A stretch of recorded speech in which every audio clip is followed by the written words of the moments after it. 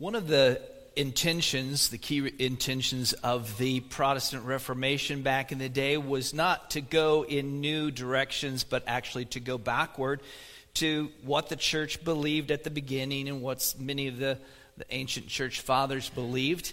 When Luther nailed the 95 Theses to the Wittenberg door, that was an awful lot to try to remember. So they kind of boiled it down to 5. I don't think that's why they boiled it down to 5, but there's sort of 5 hallmarks, 5 teachings that represent the core of the Reformation. And they are in Latin, which, who doesn't love Latin? How many took Latin in high school? Okay.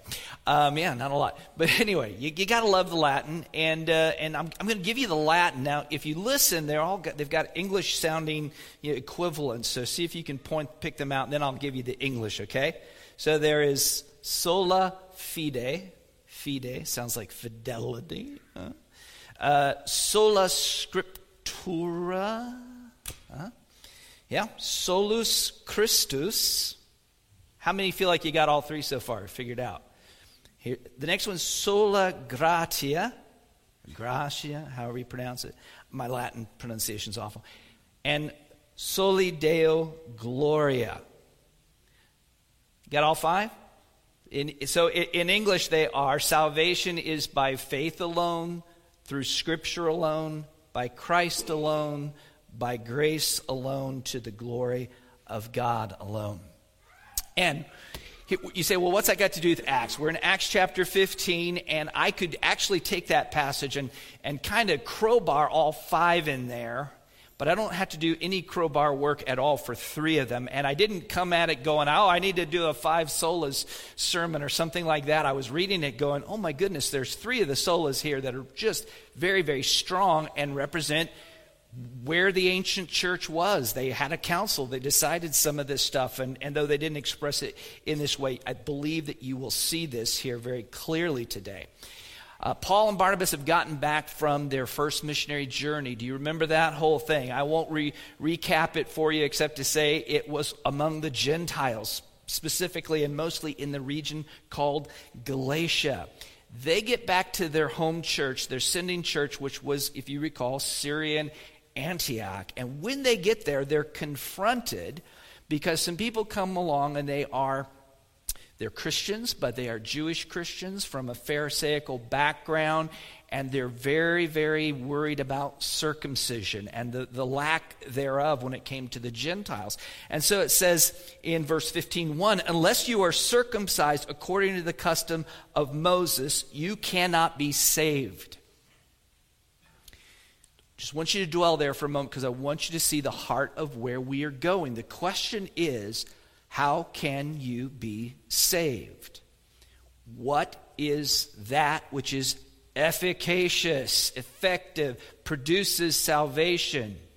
And you have these people saying, it's not just sola fide, by faith alone. It is that plus circumcision. And then they tack on a little bit more. When you get to verse 5, they say, it is necessary to circumcise them and to order them to keep the law of Moses. In other words, justification, being declared righteous, being cleansed from sin, being forgiven, redemption, all of these things attached to our salvation, they would say, is Jesus plus. Faith in Jesus plus. It's plus this, it's plus that, it's plus circumcision, it's plus doing the works of the law. And down through the centuries, this is something that the church has unfortunately wrestled with. And there's always going to be someone who comes along saying, yes, faith in Christ is all well and good, but to that you must add thus and so in order to be saved. And here's the big idea today. You'll see the 3 solos in the main idea. God saves us by his grace alone, in Christ alone, through faith alone. And I believe that is the ancient teaching of the church. That is the teaching of the Scripture. And I'm going to give you 3 big church, powerhouse men that agree with me here. So first of all, so says Paul. So says Paul. You probably want to keep your Bibles open. I don't know if you noticed, but it took about half the service just to read that whole passage. That was a long passage, is a long passage. I'm not going to throw everything up there on the screen for you, but in verse 2, it tells us that in response to this circumcision group and their call for adding circumcision, there was no little debate and dissension. Paul is there. Paul is putting up a fight. He and Barnabas are going toe-to-toe, and they're arguing this. So we know that the one group says it's faith plus circumcision. It's faith plus circumcision and the works of the law. And Paul is in there arguing against that. Given the controversy, the church decides, let's not try to settle this here in Antioch. Really, we should go to Jerusalem because that's where the core of the apostles are. We'll send it back there, send it to Washington, D.C., get kind of a ruling here from the Supreme Court. While on his way there, being sent there, Paul does something that I think is just downright unfair. Have you ever noticed that Paul is a little sneaky at times? He is. He's a wily little guy. I mean, he's always doing something just a little to make things come out the way he wants them to come out. He's willing to sort of bend around a little bit. And here he goes back as he's going to Jerusalem. He just happens to pass through Phoenicia and Samaria. And while he's going through there, he's talking to the churches the whole way going, hey, I got to tell you what God did among the Gentiles. So he's politicking a little bit, isn't he? Is it just me or am I the only one that sees that? Not that it matters that much, but I think Paul he's just very bold. He's just a bulldog with a bone. He's always really bold. And so once they get there, it's Peter that's going to take the floor and actually actually bring this teaching into clarity.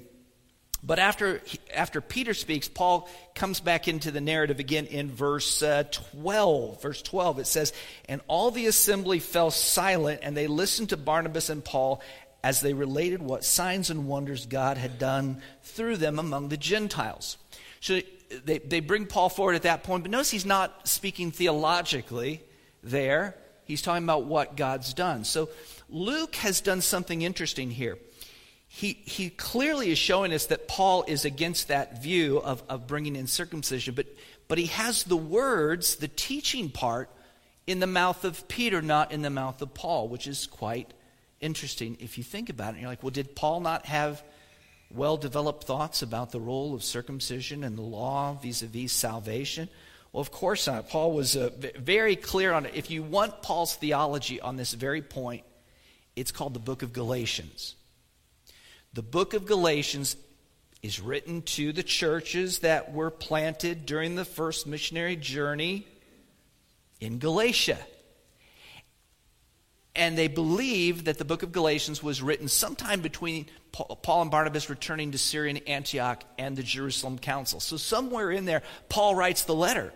And he is very worried about adding anything to faith, including circumcision. And he talks about how even Peter was for a moment kind of deceived. He'd gone to Antioch, and while he's in Antioch, the circumcision group is there, and so Peter kind of just a little cowardly pulls back from meeting with the Gentile Christians, from having table fellowship because they're uncircumcised. And this is what Paul says in the book of Galatians. He says, "But when I saw that their conduct was not in step with the truth of the gospel," we're talking about the truth of the gospel here, "I said to Cephas," that's another name for Peter, "I said to Cephas before them all, if you, though a Jew, live like a Gentile and not like a Jew, how can you force the Gentiles to live like Jews? We ourselves are Jews by birth and not Gentile sinners." Boy, I bet that went over well. "Yet we know that a person is not justified by works of the law, but how? But through faith in Jesus Christ. So we also have believed in Christ Jesus in order to be justified by faith in Christ and not by works of the law, because by works of the law no one will be justified." Are you getting the teaching there pretty clearly? If you ever want to understand the book of Romans, read the book of Galatians. Galatians is like the cliff notes to the book of Romans. What I want to say to you today is the reformers, when they came along, they did not invent sola fide. if you go home today saying, Pastor Jay was on a tear about the Reformation and all of that, and I don't know why he was getting into that sort of thing. Look, I came here because of the text. It is the teaching that salvation has to be by faith alone, through grace alone. It can be no other way. That is the teaching of the Scripture. It can't be any other way. Let me give you an illustration of this. It's from Evangelism Explosion. How many have done Evangelism Explosion? No? Okay, that was really big 30 years ago. Anyway, it's probably not copyrighted material anymore, so I can do this. But I'm just ripping them off is what I'm trying to say. So lest you say I plagiarized. I told you I plagiarized. So here's the illustration that you use in doing evangelism. You say to the person who's just kind of trusting in it, they say they're trusting Christ, but they're also trusting their good works. You say, well, imagine this chasm between you and God. You, the sinner, the unredeemed sinner, you're standing on one side of this great chasm, and God, eternal life, everything's on the other side. And between you, there is this enormous chasm of molten lava and sharks and crocodiles and spears sticking up and razor blades. I don't know, just make it as bad as you want to think about it. But that sort of like represents damnation. And how are you going to come to God? How are you going to come to eternal life? And then you say, well, now imagine there's a rope and it's attached to Christ in like a fulcrum point above, and it's one of these big old gym ropes. How many had to go up gym ropes when you're like, yeah? You have to be pretty old, because it got, too many kids hit their head and bled all over the place, and they went, let's not do this anymore. Back in the 60s, though, we climbed up, we fell, we bled, they just wiped it off and sent another one up. It didn't matter. That's how it ought to be. Okay, so you got a rope like that, and it's this 10,000-pound test rope, and it's like, okay, try to swing to the other side. How confident do you feel? Well, that rope is really good. That's faith, okay? That represents faith in Christ. But the person who says, I trust in faith, but I also trust in my good works. Well, that's like if you took that long rope, and then you took a little thread, the kind that you put your buttons on with, and you just put a little section of that. It could be in the middle or at the end, doesn't really matter. But as some part of what you're trusting in, you've got that little thread. Now are you going to swing on that rope? And you can try, but it's going to be a disastrous ending. It has to be. It is by grace, through faith alone, through Christ alone. And there's really no other biblical teaching on this. So says Peter. Peter was humble. He seems to have gotten the word. He allowed Paul to rebuke him.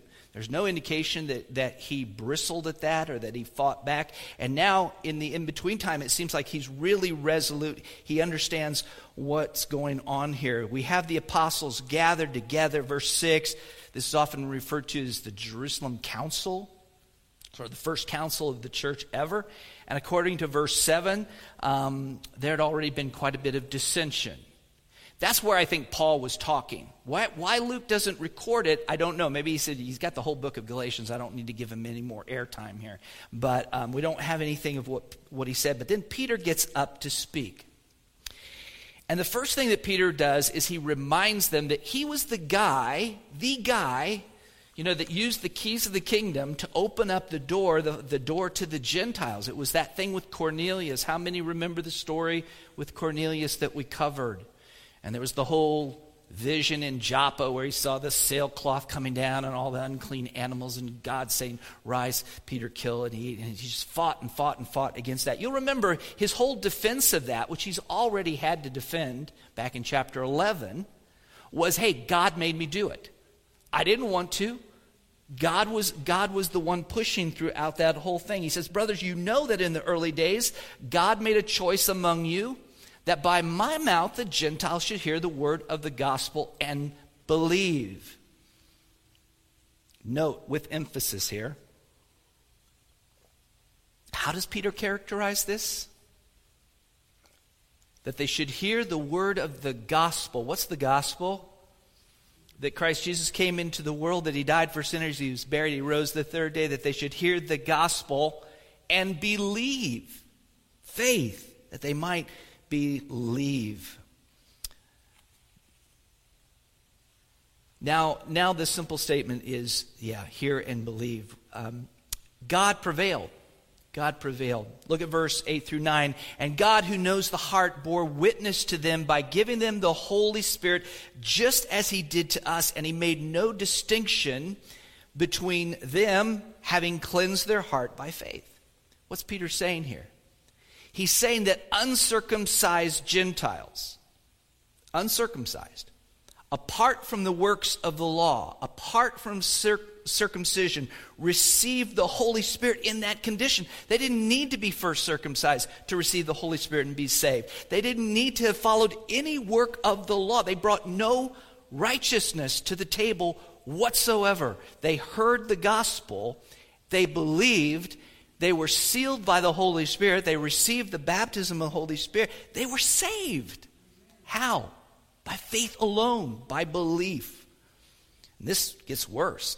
Peter says that God made no distinction between them and the Jewish believers. Now that didn't go over well with certain people. I can tell you that right now. Those who were arguing for the value of circumcision, you can bet your bottom dollar that they didn't see even those those Gentiles that might have been circumcised and followed some aspects of the Jewish law. They would have still seen a distinction between them even after that fact. And Peter says God made no distinction between them. And then Peter comes right out and argues against forcing them to do any of these things. It says, now therefore, why are you putting God to the test by placing a yoke on the neck of the disciples that neither our fathers nor we had been able to bear? Peter's just crossing a line now with some of these people, because now he's arguing that the law is not a means of salvation for anyone. He's saying what Paul says in the book of Romans, that the law is incapable of saving. It doesn't even matter if you're Jewish. You could be the best Pharisee of Pharisees. You could be the Apostle Paul, pre-conversion. You could be that good, but the law is not going to do it. He says, but we believe that we will be saved through the grace of the Lord Jesus, just as they will.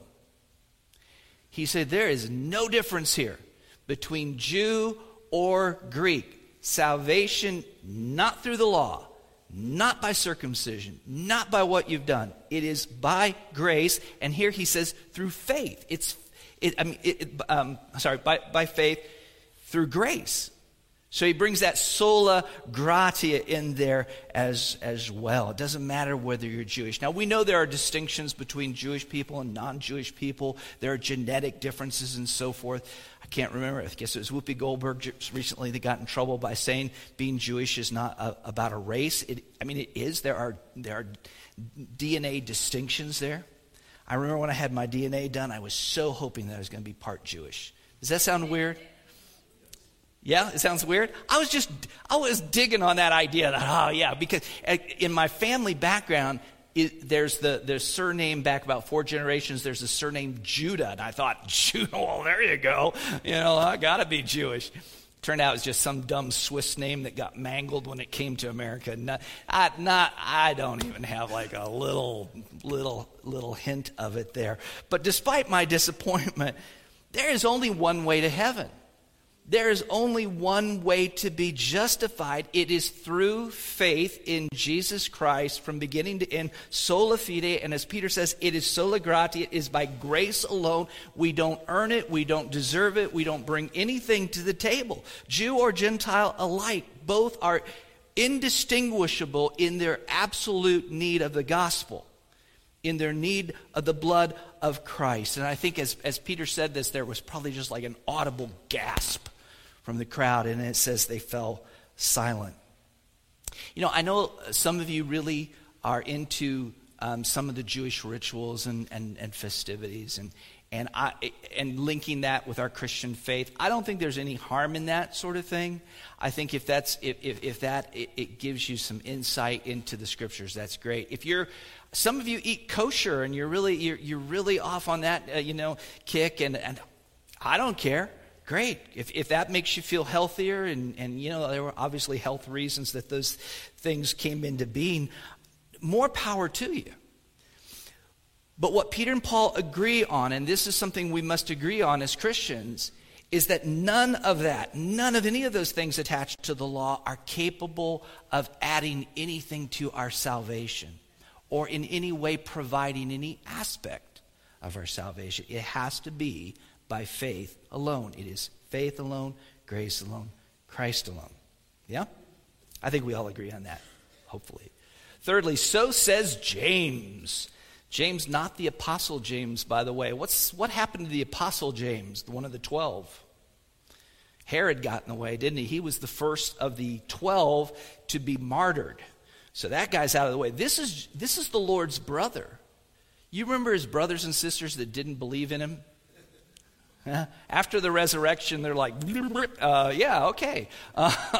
I guess I will believe in that guy, come to think about it. And James, his brother, becomes a huge leader in the early church. And first thing he does is he kind of sums up what Peter's been talking about, and particularly how God had used him. He calls him Simeon, which is the very Hebrew way of referring to Simon Peter. So we've seen Simon, Peter, Cephas. He got called a lot of different things. But Simeon has related how God first visited the Gentiles to take from them a people for his name. Now that is a really, just look at it for a moment and see if you see how radical just that intro is on the part of James. Because there are two things that he says there that are very, well, the Jews would have seen them as just for them. Like that idea of the visitation of God.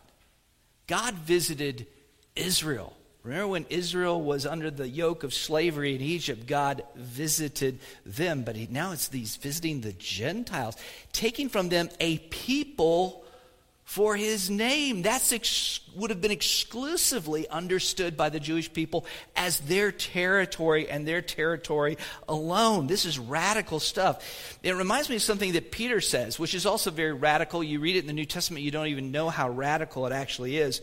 But in 1 Peter 2:9 it says, "But you are a chosen race." Now who's Peter speaking to here, by the way? You have to know that to put the pieces together.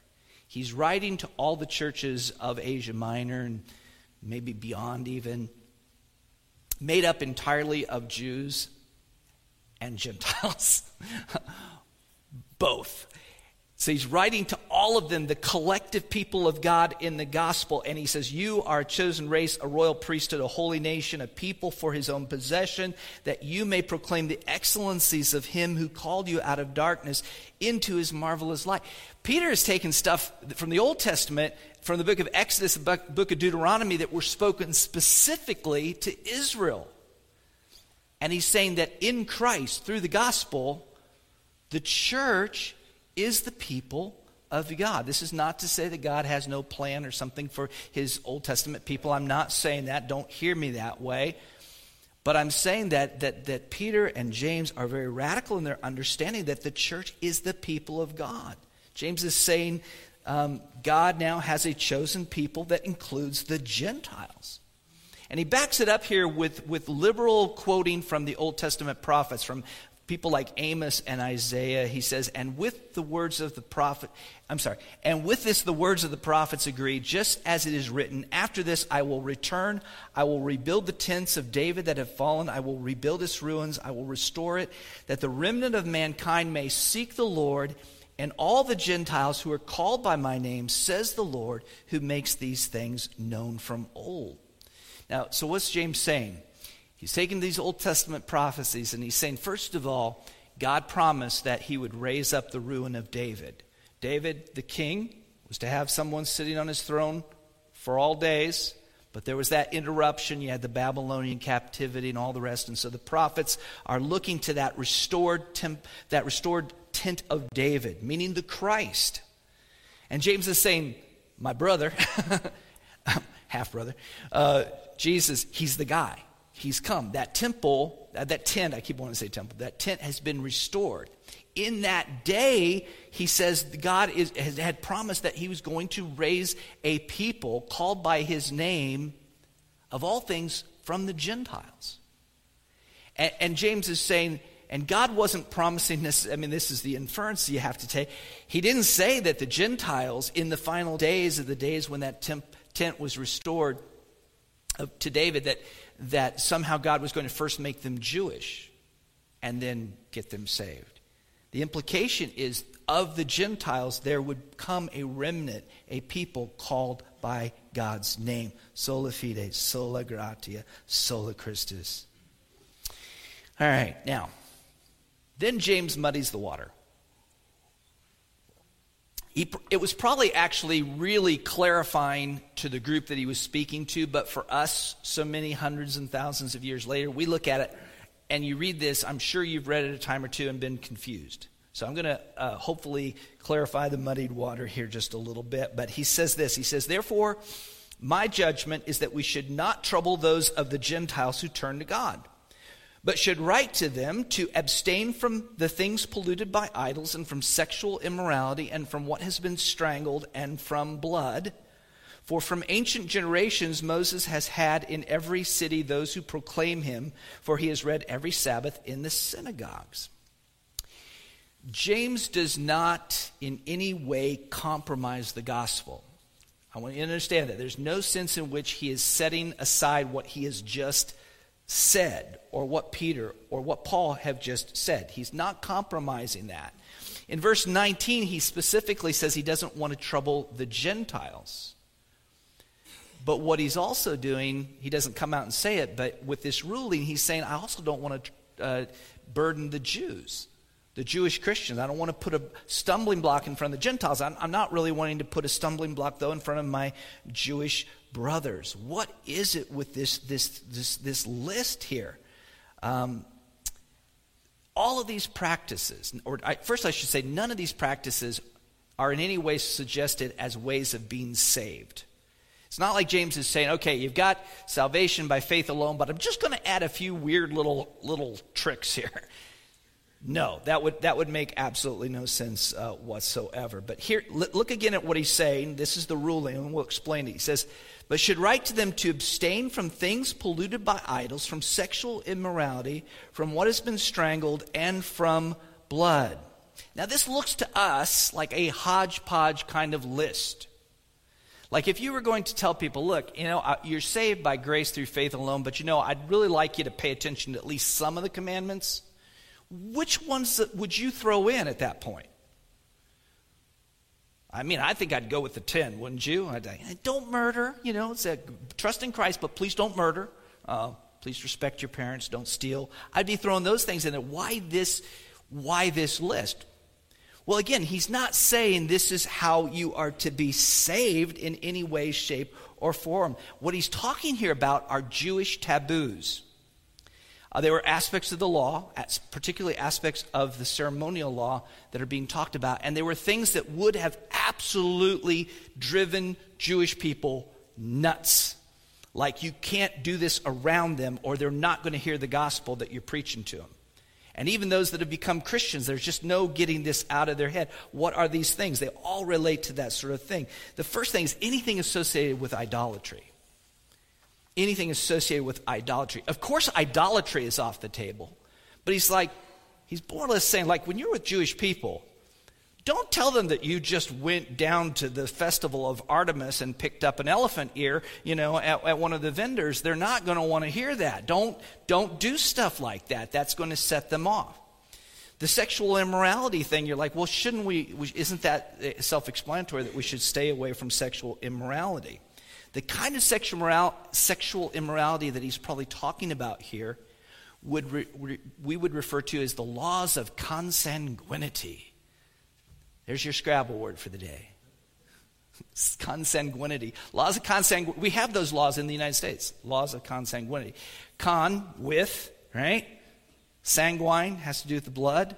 So you're not supposed to marry people or have relationship with people that are of your blood. So you don't marry your half-sister. You don't marry your first cousin. That's laws of consanguinity. He's saying stay away from that stuff. Again, it's a taboo. You don't do that around Jewish people. And then the other two that he adds in there both deal with the blood. He says, don't eat things that are strangled.